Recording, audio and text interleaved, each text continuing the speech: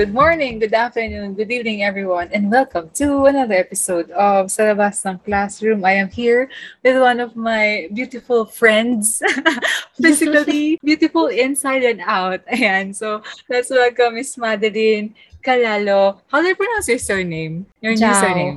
Jao. Madeline Jao. Calalo Jao.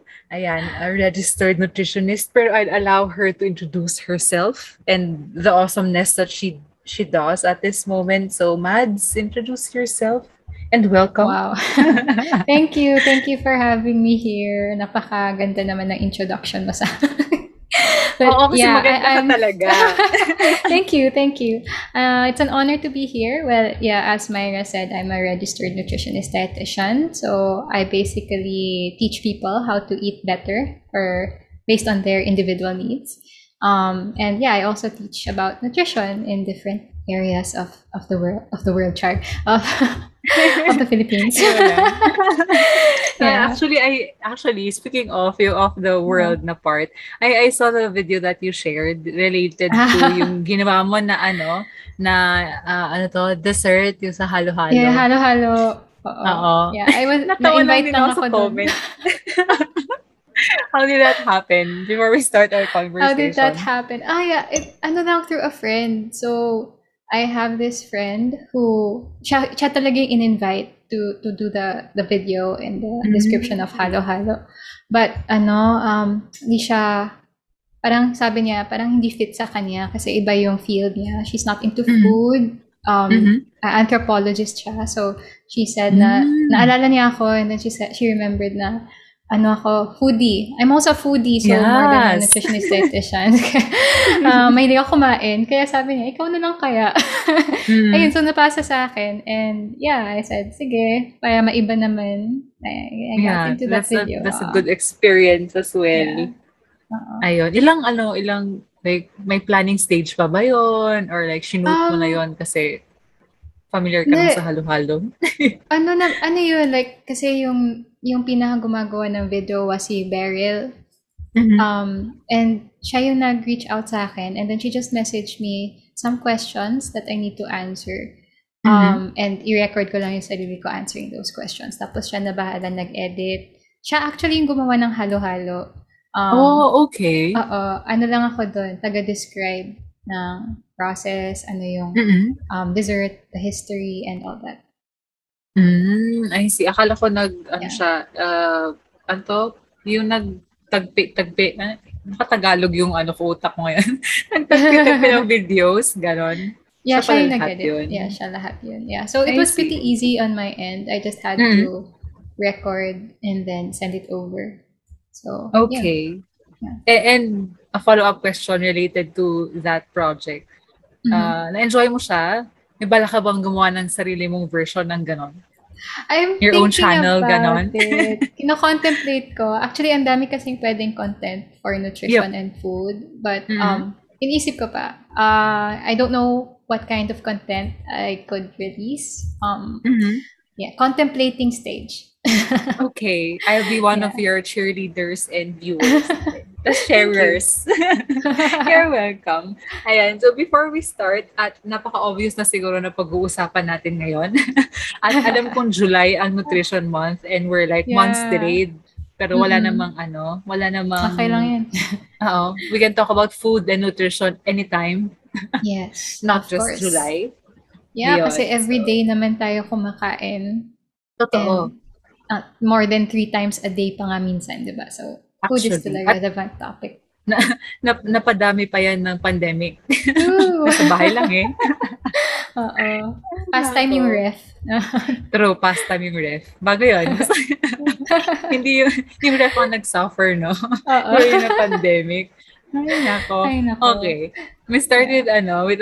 with something we do here for Mhm. before we start the formal content. We go to our Sige. gratitude wheel and just talk about something that you're grateful for. Mhm.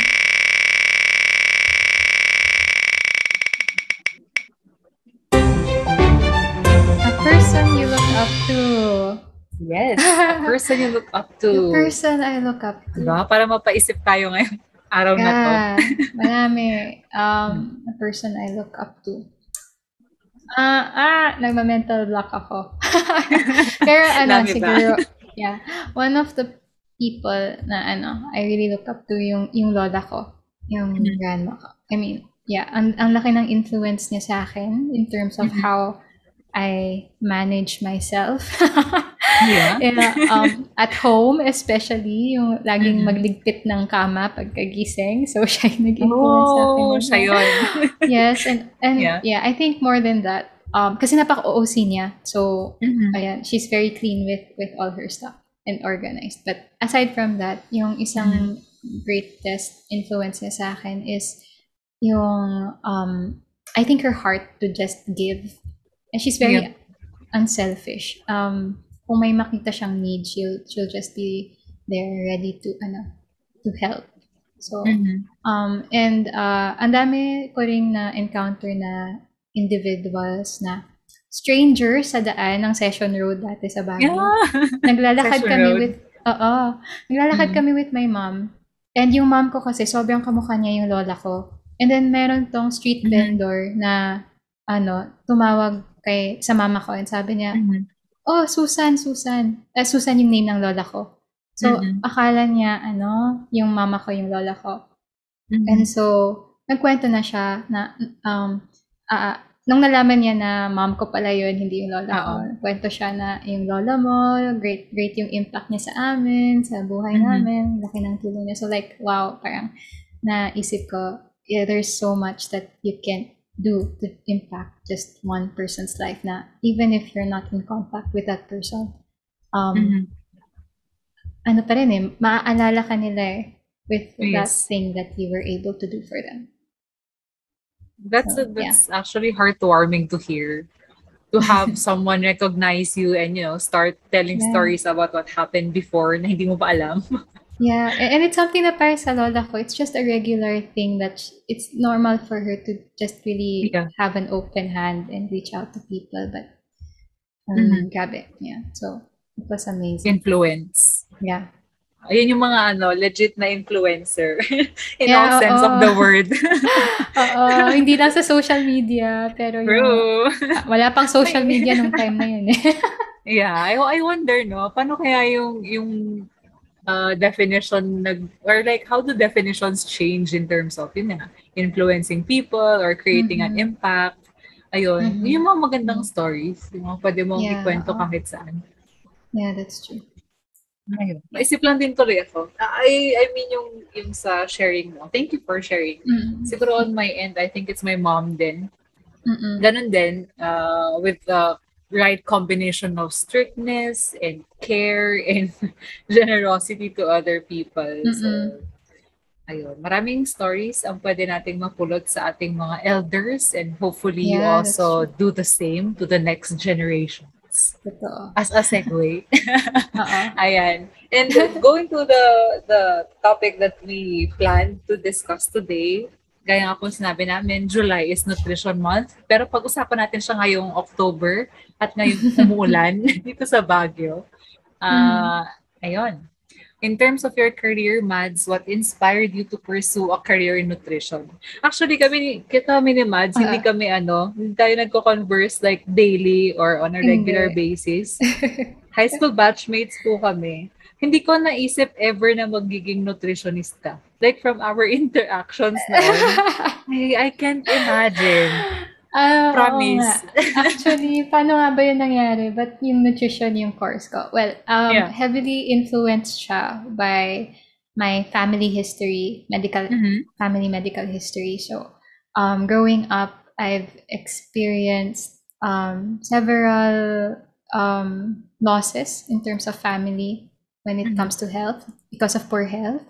And there was this one time, pumunta ako sa doctor kasi nagkaroon ako ng chest pain. So, akala baka, since nasa family history namin yung parang heart attack or stroke, ganun. So, pina-check namin yung heart ko. And then, wala, normal naman.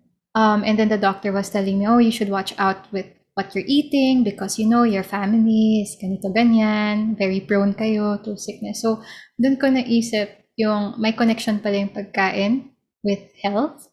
And actually thinking about it right now, the reason why I took nutrition is more selfish. More Gusto selfish kong talaga. more selfish. Gusto kong kumain kasi mahilig talaga kumain. Mahilig ako sa Yun ang pagkain. naalala ko talaga sa'yo. Oo. Yun ang naalala ko sa'yo. So, di ba, ever since. And so, Yeah. that's what led me to nutrition. I wanted to learn how to eat na enjoying my food without Mhm. worrying about getting sick. Yeah, that's a Yeah. good thing to have. And yung dun sa nasabi mo kanina, yung experience of, having chest pains, Mm-mm. being or going to the doctor to actually have Mm-mm. yourself checked Mm-mm. for sickness or illness. Um, Gano'n kadalas nangyari 'to or is it a major parang life-changing event, gano'n? Yeah, it was just actually one time chest One time? pain. Pero Mhm. yeah, yung experience ko nun, yung chest pain led to heaviness of breath. So hindi ako Okay. makahinga masyado. Mhm. And apparently, parang nagka-asthma attack ako nung time na yun. So it was more on an asthma related Hmm, okay. condition. Yeah, but yeah, learning about it right now, Mhm. eventually your food also can affect, yeah, even respiratory conditions.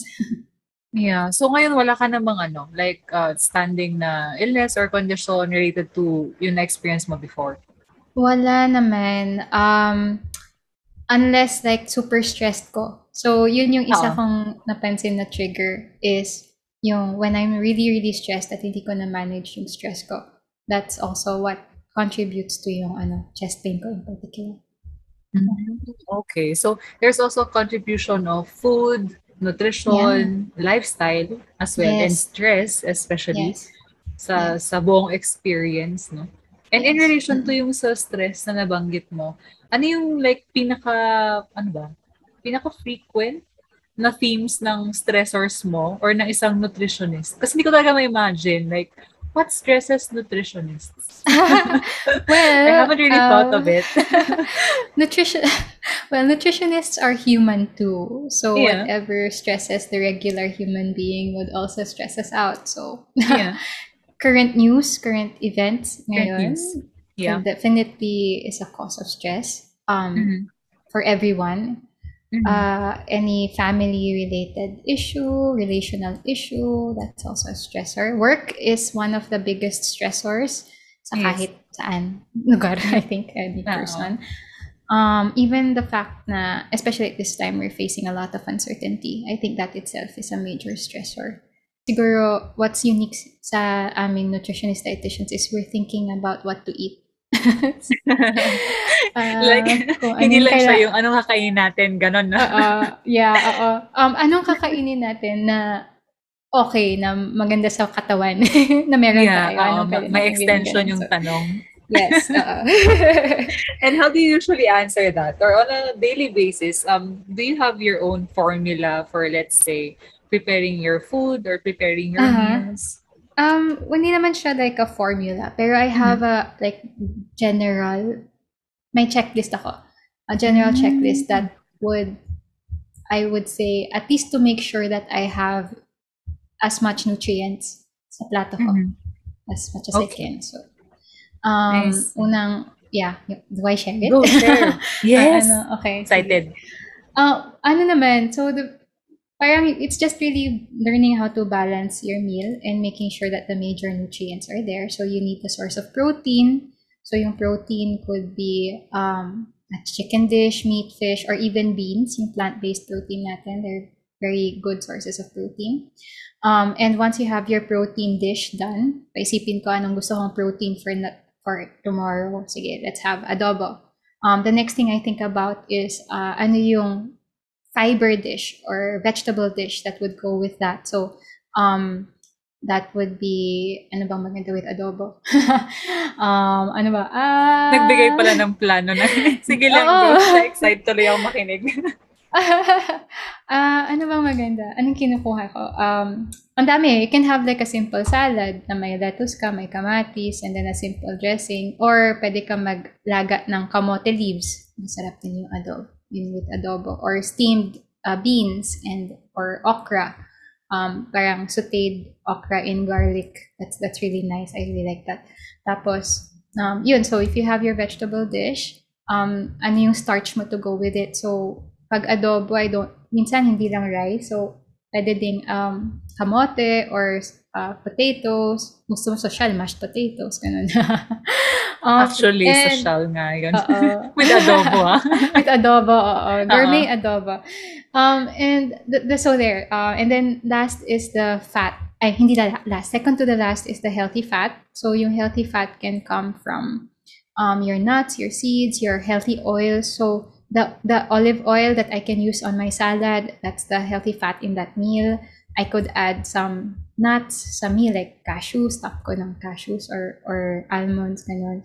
Ano pa? And then lastly, aside from the proteins, fats, and the starches or the fiber that is needed, you will need to make sure that you have a lot of color in your plate. So I think that's the major thing that can help us really identify kung masustansya yung meal natin is to count the colors, mostly from plant food. That's interesting. So yeah, red, orange, yellow, green, white, blue, yung ganun. The more colors that you have from plant food, then the more nutrients that it can contain. More antioxidants, more compounds to help boost your immune system as well. Basta kapag nagpaplano ng year, kasi what we usually do, kami ng husband ko, is per week we plan out our meals, or hindi siya strict na planning, basta we just think ano yung protein dishes natin, ano yung vegetable dishes natin, ano yung starch natin for the day, for the week, and then ini-mix and match na lang namin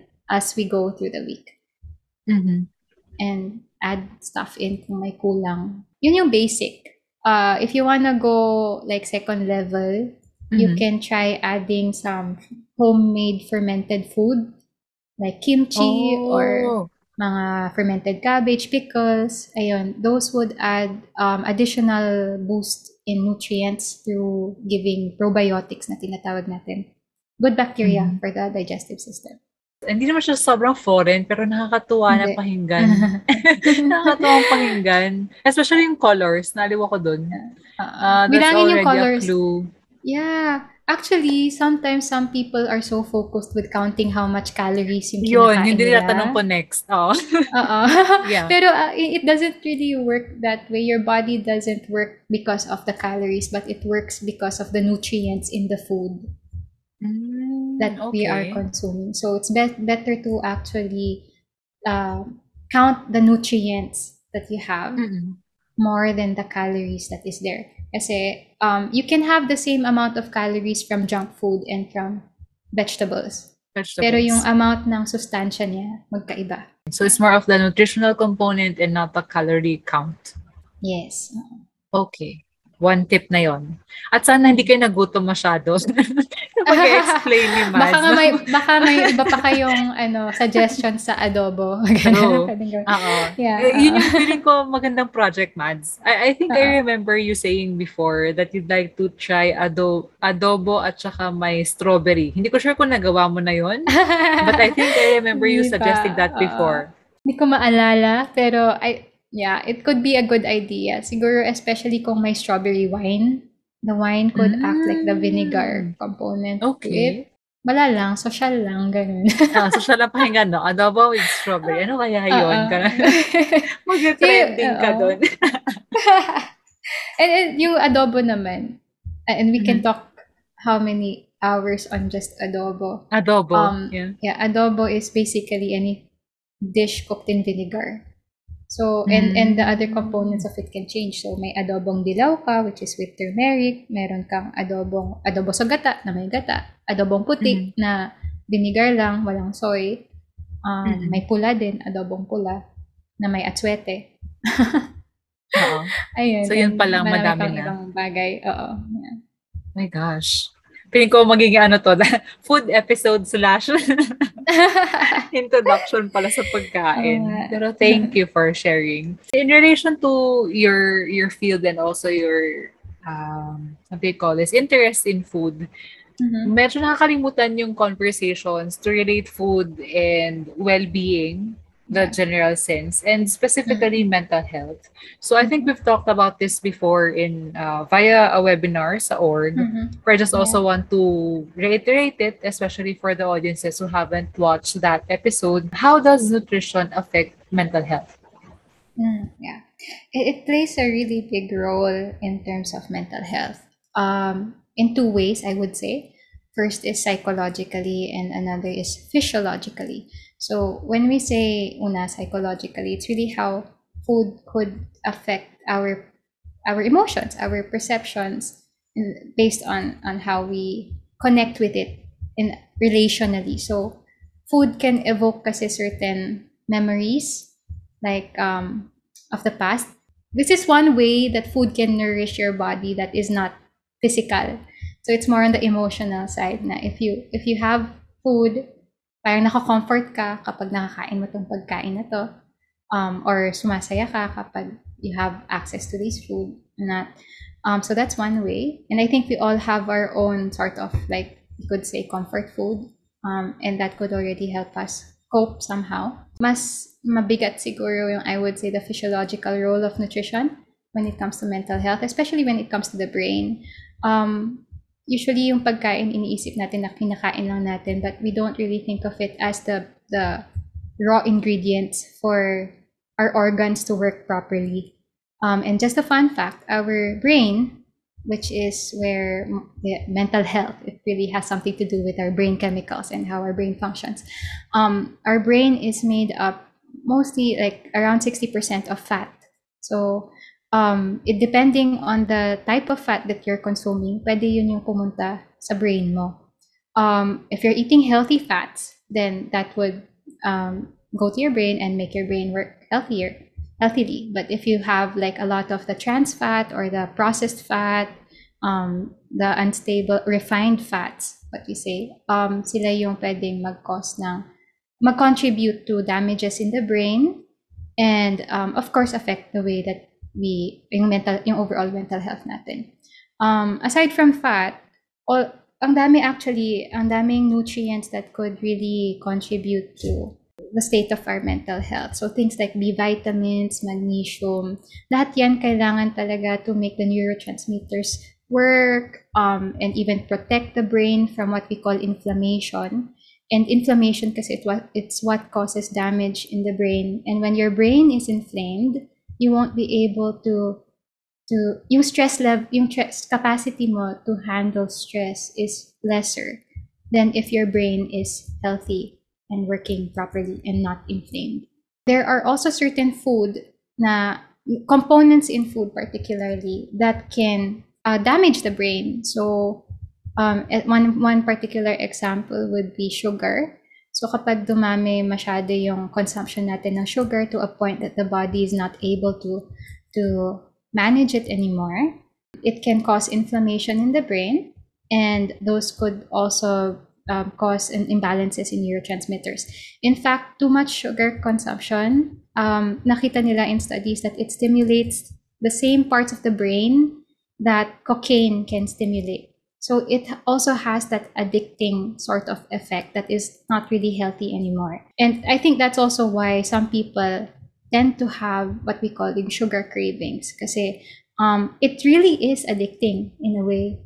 So you do tend to look for sugar, and in the long run, the effect of sugar to all the other parts of the body is not going to help you. Tataba ka talaga.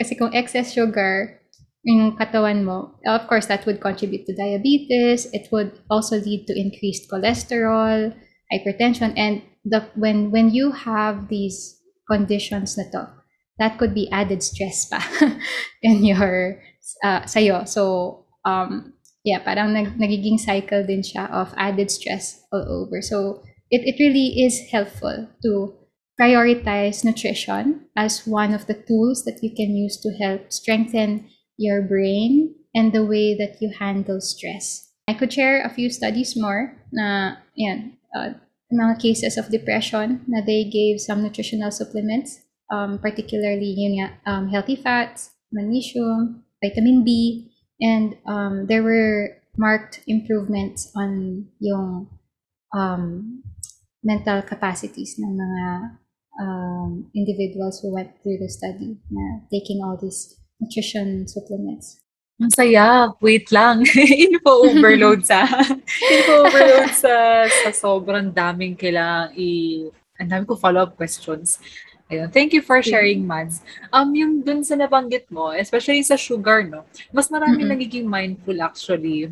Mm-mm. There's two parts of the story. Marami nagiging Mm-mm. mindful that sugar contributes a lot more damage than people think. That's one. Mm-mm. And on the other end, dahil sa pandemic at work from home, study from Mm-mm. home, ang Yeah. peg ng mga tao, nagiging easy na coping mechanism to reach out Yeah. sa snacks, Yeah. sa chocolate, sa ice cream, Mm-mm. sa cake, at kung ano pa. We often hear this, no? Eat food, specific food, in terms of moderation. Ano yung Mm-mm. context ng moderation from your perspective? Or how do we know that something is moderation or in moderation? In a general sense, Mhm. our bodies can only manage up to, I think, and I could verify this pa, hindi ko maalala kung tama yung ano ko. But yung kaya lang i-manage ng katawan natin na sugar is around, wait lang, balikan ko yung ano ko. Notes ko. Sige Pero very lang. minimal lang yung kaya na i-manage na sugar ng katawan natin. So, generally speaking, we do advise na to get the sugars more from natural sources, so like fruits. Mhm. And if every man may excess sugar kang kakainin from like table sugar na i-add mo to drinks or yung mga sodas natin, Yep.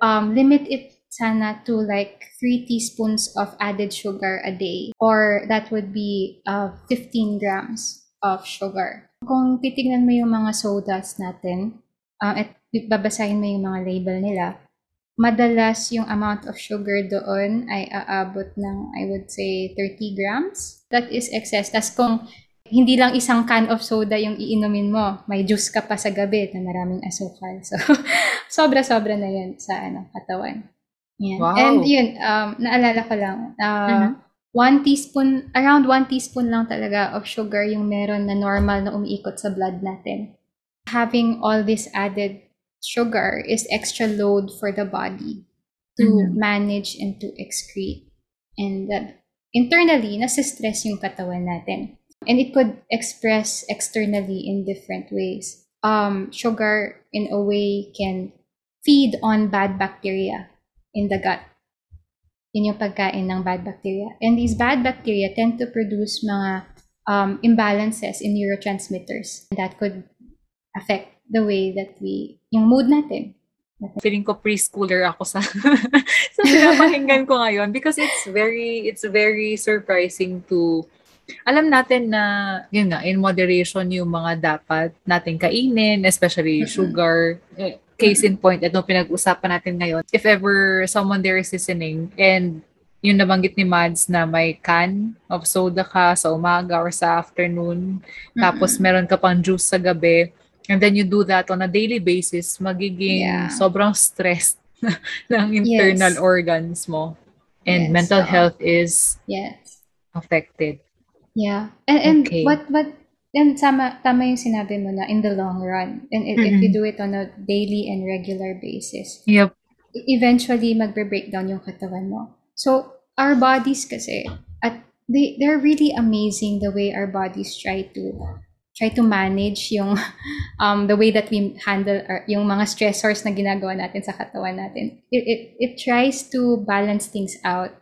Pero there comes a point na sobra-sobra na yung bigat at burden na nararamdaman niya, na eventually the processes will break down. And once you have like a specific trigger, parang kahit isang trigger na yan, and that could be a particular stressor, pwedeng, yun nga, itong onset ng pandemic. And then, yun nga, so if for the longest time before the pandemic, ganito na yung diet mo, it's really poor in nutrients, high in sugar and processed food, mahina na yung katawan mo to handle stress. So once you encounter that big stress, na ito, yung uncertainty of the pandemic, then your mental health can suddenly just crash after that. Kasi hindi mo binild yung katawan mo, yung strength ng body mo prior pandemic. And so, when you face the stress, yun, nag-breakdown na yung katawan. That's actually a good explanation for probably a significant also percentage in terms of the rise of cases for mental health concerns. Mm-hmm. It may be because not many people were aware that mental health Yeah. exists prior to the pandemic, but Mm-mm. also the lifestyle awareness of people prior to the pandemic is not this Mm-mm. heightened, Yes. no? Oo. Yeah. So, ayun. Yeah. And speaking of yung sa changes na nadala sa atin ng pandemic, yung onset niya at until now, na more than 1 year na, hindi natin alam kung Oo saan tayo nga eh. pupunta. Mm-mm. Saan pupunta ang Pilipinas? Ay. Ay, Ay na tayo lang. mag-sigh na lang tayo. Marami tayong Yeah. comments dyan. Pero, Yes. ayun. Ano yung mga changes ng usapin naman sa field ninyo in Sa terms amin. of nutrition and diet pre Yeah. and ngayon Pre during the and post. pandemic? I think compared to before the pandemic, yung talk on lifestyle and nutrition right now has heightened kasi people became more aware of how important it is to take care of your body to make it stronger. And the way that we can do that is to really support our body with the right food, with the right lifestyle, exercise, the right sleep. And I think that the onset of the pandemic was able to sort of bring us back to focus on what is more important. Even relationships, building strong relationships, malaking effect niyan sa pagkain mo, kung ano yung relationships na meron ka, kapag maganda yung relationships mo with people, and hindi ka napapastress eat, yung ganun. So that's one way that relationships can affect food. The people who surround you din, yung pagkain nila, yung din pagkain mo, ganun. Ayun, that's the major, I think, that happened. Nutrition right now compared to before is more important. Kasi now we're seeing that even especially when it comes to the immune system, you need to have right nutrition then to help support your immune system kasi may mga nutrients in particular that really are needed by your immune cells for them to work properly. And interestingly enough, the nutrients that are for the brain are also involved in the immune system, like healthy fats, B vitamins, vitamin D, vitamin E. Ang dami, no? Ang daming kailangan i-research after nito, to read on after nito. And siguro it's also a wake-up call for me or a eureka moment to link as well the importance of proper diet whenever we encounter clients mentioning about stress, talking about how stressful work can get, yung sa bahay, relationships. Ang gandang point nung nabanggit mo kanina, Mads, na relationships also affect the way you eat and what you eat. Yeah, it does. And it's one thing then in our practice, we really do consider talking about kasi ang laking bagay ako myself, like last year sa pandemic, mag-isa lang ako sa condo ko. So hindi pa ako married last year and this year I got married. So may kasama na ako, yay. Pero last year talaga, nung wala pang kasama, I was eating alone. And that was very stressful for me. Kahit na I tried to make sure na okay yung pagkain ko. Buti na lang na I tried to make sure na okay yung pagkain ko. Kasi what if hindi pa? So hindi ko, mas magiging down yung sistema ko at that time. But even then, yung the fact that eating alone can actually also, or being alone for a certain time or isolated, could be triggering a lot of stress hormones in the body, and the stress can wreak havoc in the system. So yun, pumayat ako ng malala last year. Dahil doon? Malala. Kumakain naman ako, pero for some reason, kasi that's what stress does eh. Yes. Stress actually dinidisengage niya yung metabolic processes. So, metabolism shuts down when you're stressed. So, you don't get to absorb and digest the food that you have as much if you're relaxed. Ganun siya. So, kapag stressed ka habang kumakain ka, kahit napakaganda ng meal mo, kumpleto yung sustansya, pero hindi mo nadadigest at na-absorb yung sustansya, it's not gonna be as helpful. So, having healthy relationships din while eating, hindi kayo nag-aaway sa kainan, Yep. you're having good conversation with people while you're eating, or even after and before, that has an impact on the way that you get to utilize the nutrients that you get in your food. Yeah. And we also see here the importance of having good communication with the people that matter in your life, even during this crazy time of COVID pandemic. Ang ganda ng point na sinabi mo na na yung stress would actually affect how you take in in terms of nutrients, in terms of food, ganun din naman in terms of triggers and stressors sa emotional at mental field na parang hindi mo na rin napaprocess kung anong tawag dito, gaano kalalim yung epekto nung nangyayari sa'yo.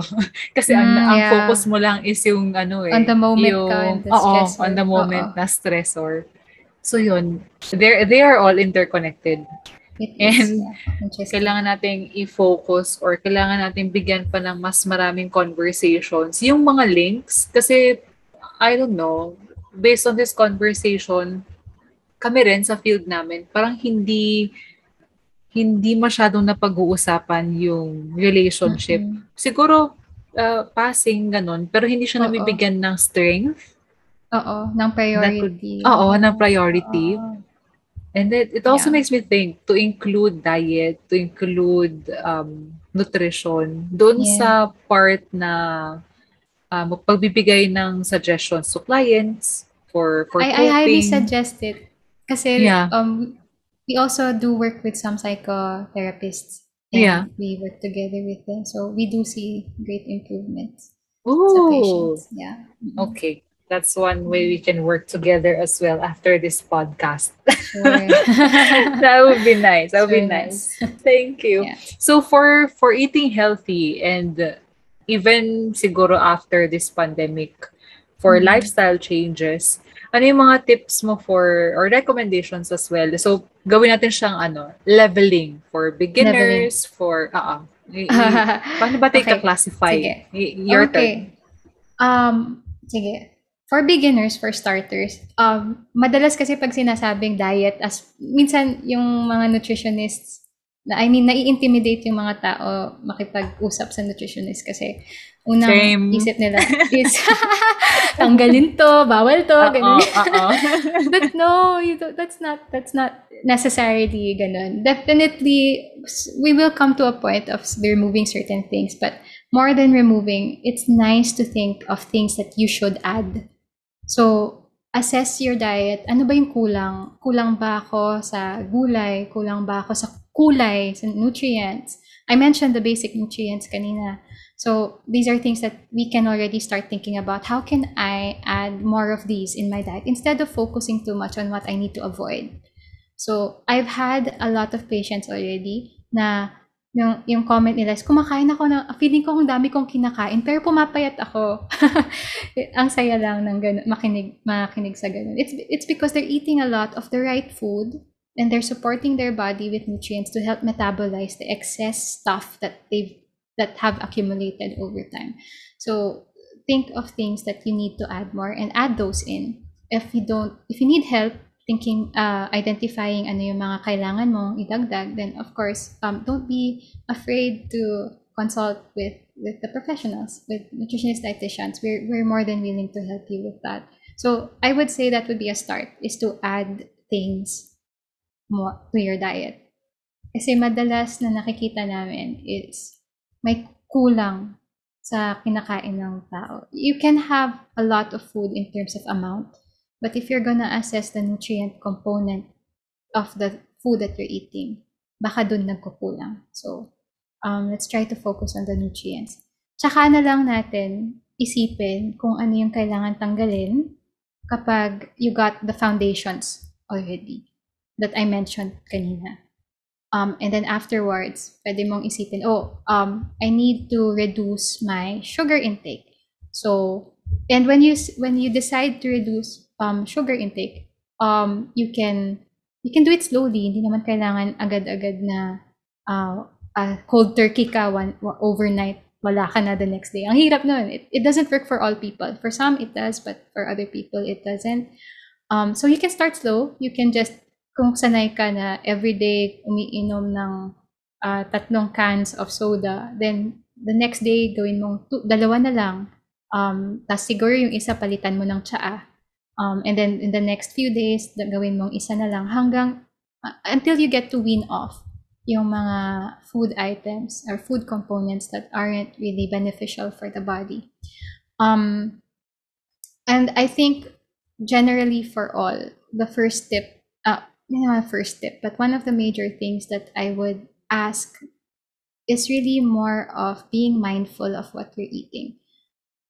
It starts, yung behavior kasi, the change in the behavior will really start in the mind and how you look at things, how you perceive things. So I would really advise patients to try to think about what they're eating, and think of it like, ano ba yung purpose ng pagkain nito sa akin? Are the food choices that I am making benefiting my body? Am I really feeding myself? Or am I just trying to satisfy myself with temporary things? Parang temporary busog lang, pero in the long run, magugutom ulit ako.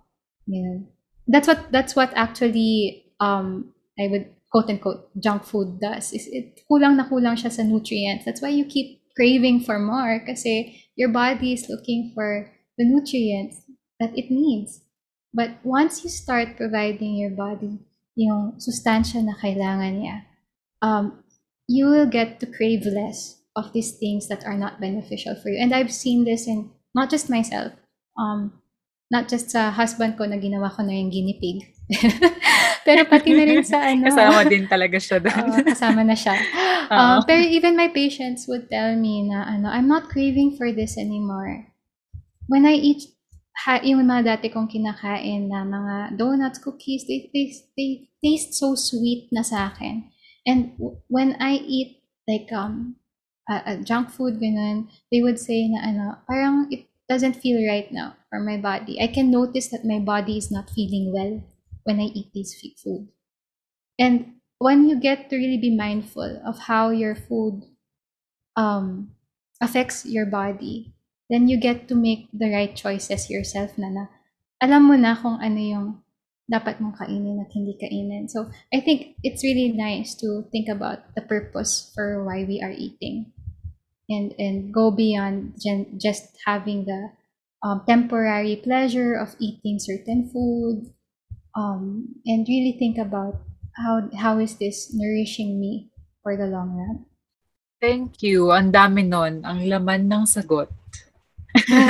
Literal at hindi literal.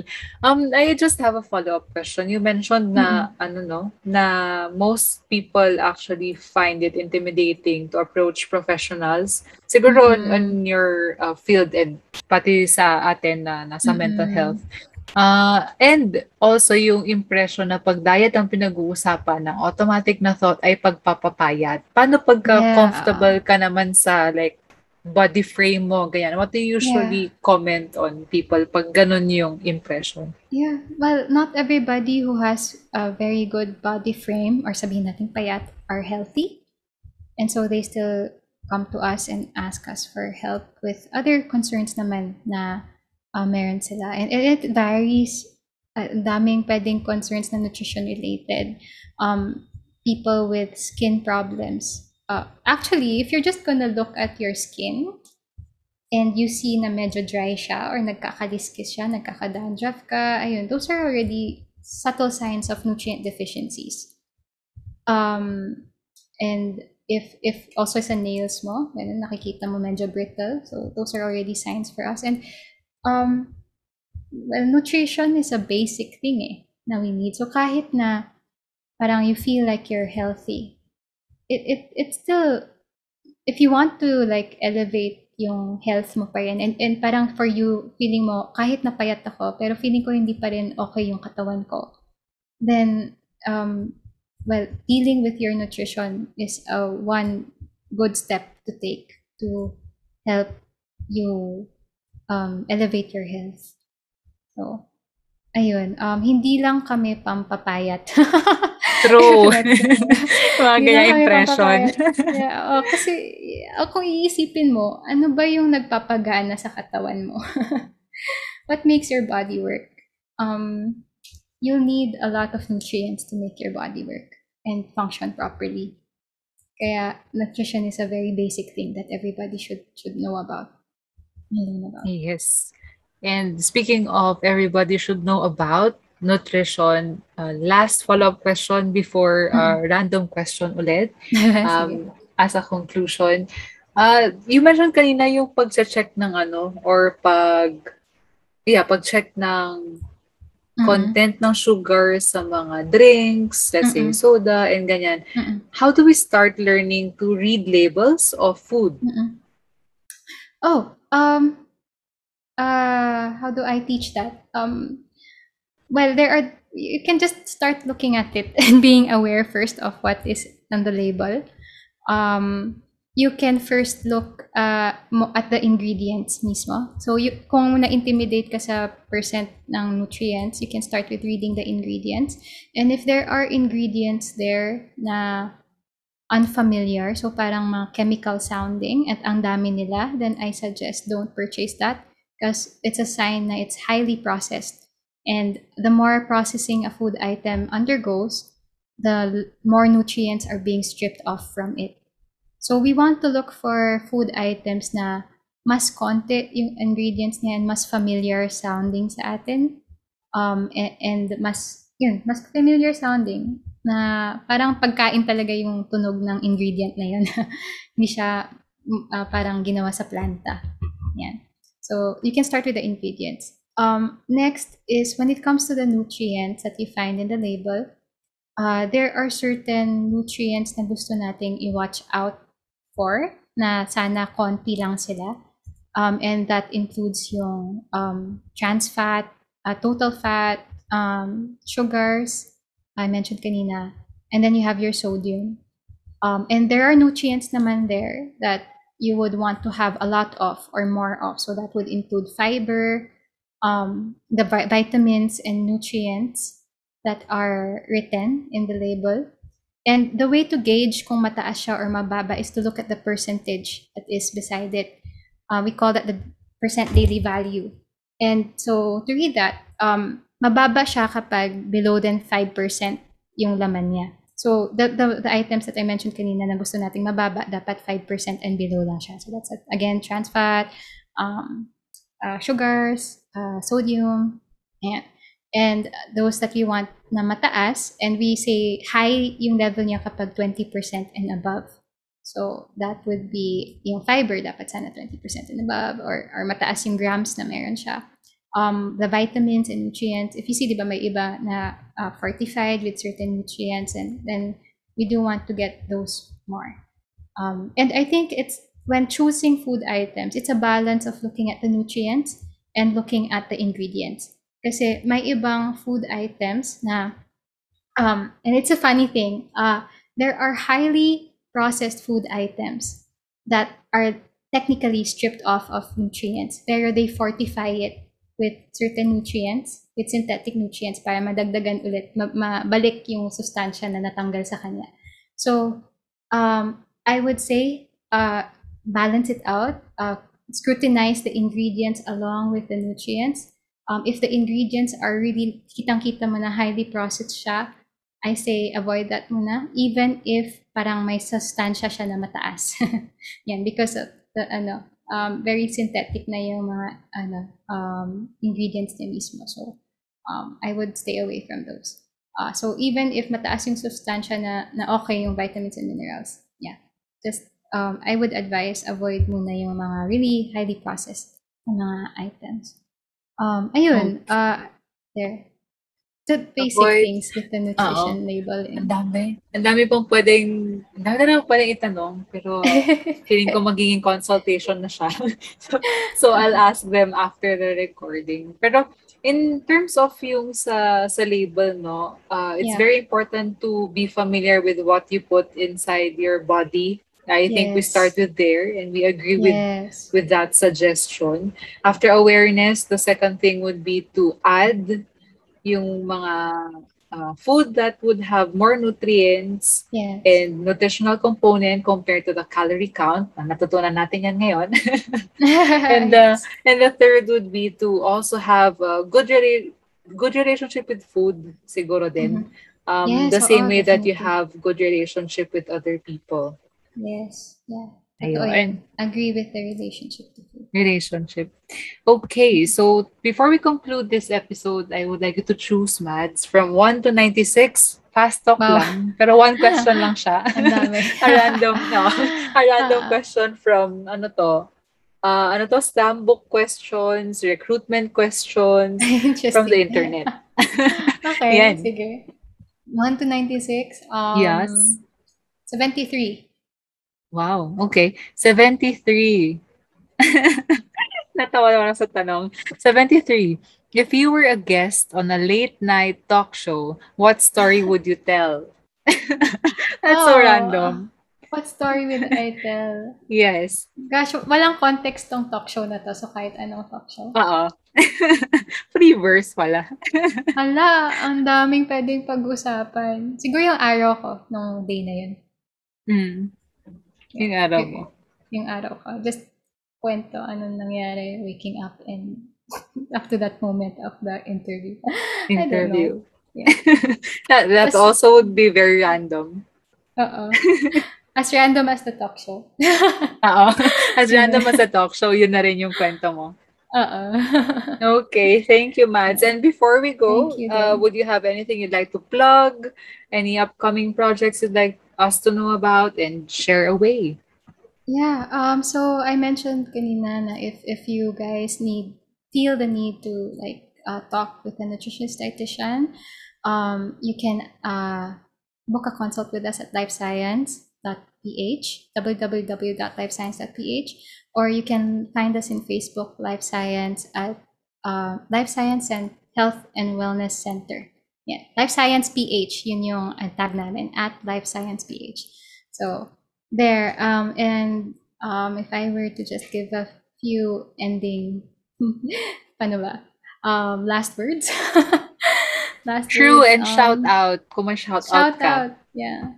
I wanna have a shout out. Ay, ano ba, mga kamag-anak ko sa Baguio, sana mapakinggan niyo to. And yeah, to my husband, I thank you for being with me. Tapos, yeah, maybe just a few words before ending the podcast is it's valuable na at this time na kahit uncertain yung mga bagay, I think we need to find the joys that we can find at the moment that is given to us. So I hope that kahit sa pagkain man lang, you guys get to find joy in your meals that you consume. Ayun.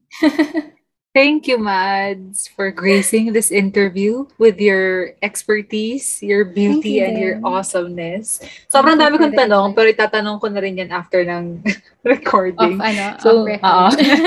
maraming salamat, and Thank you hopefully we get to collaborate on more projects. And if ever you Yes, have definitely. concerns, clarifications, I would share yung details na sinabi ni Mads kanina sa caption. And we'll see you in the next episode. Thank you, guys. Thank you.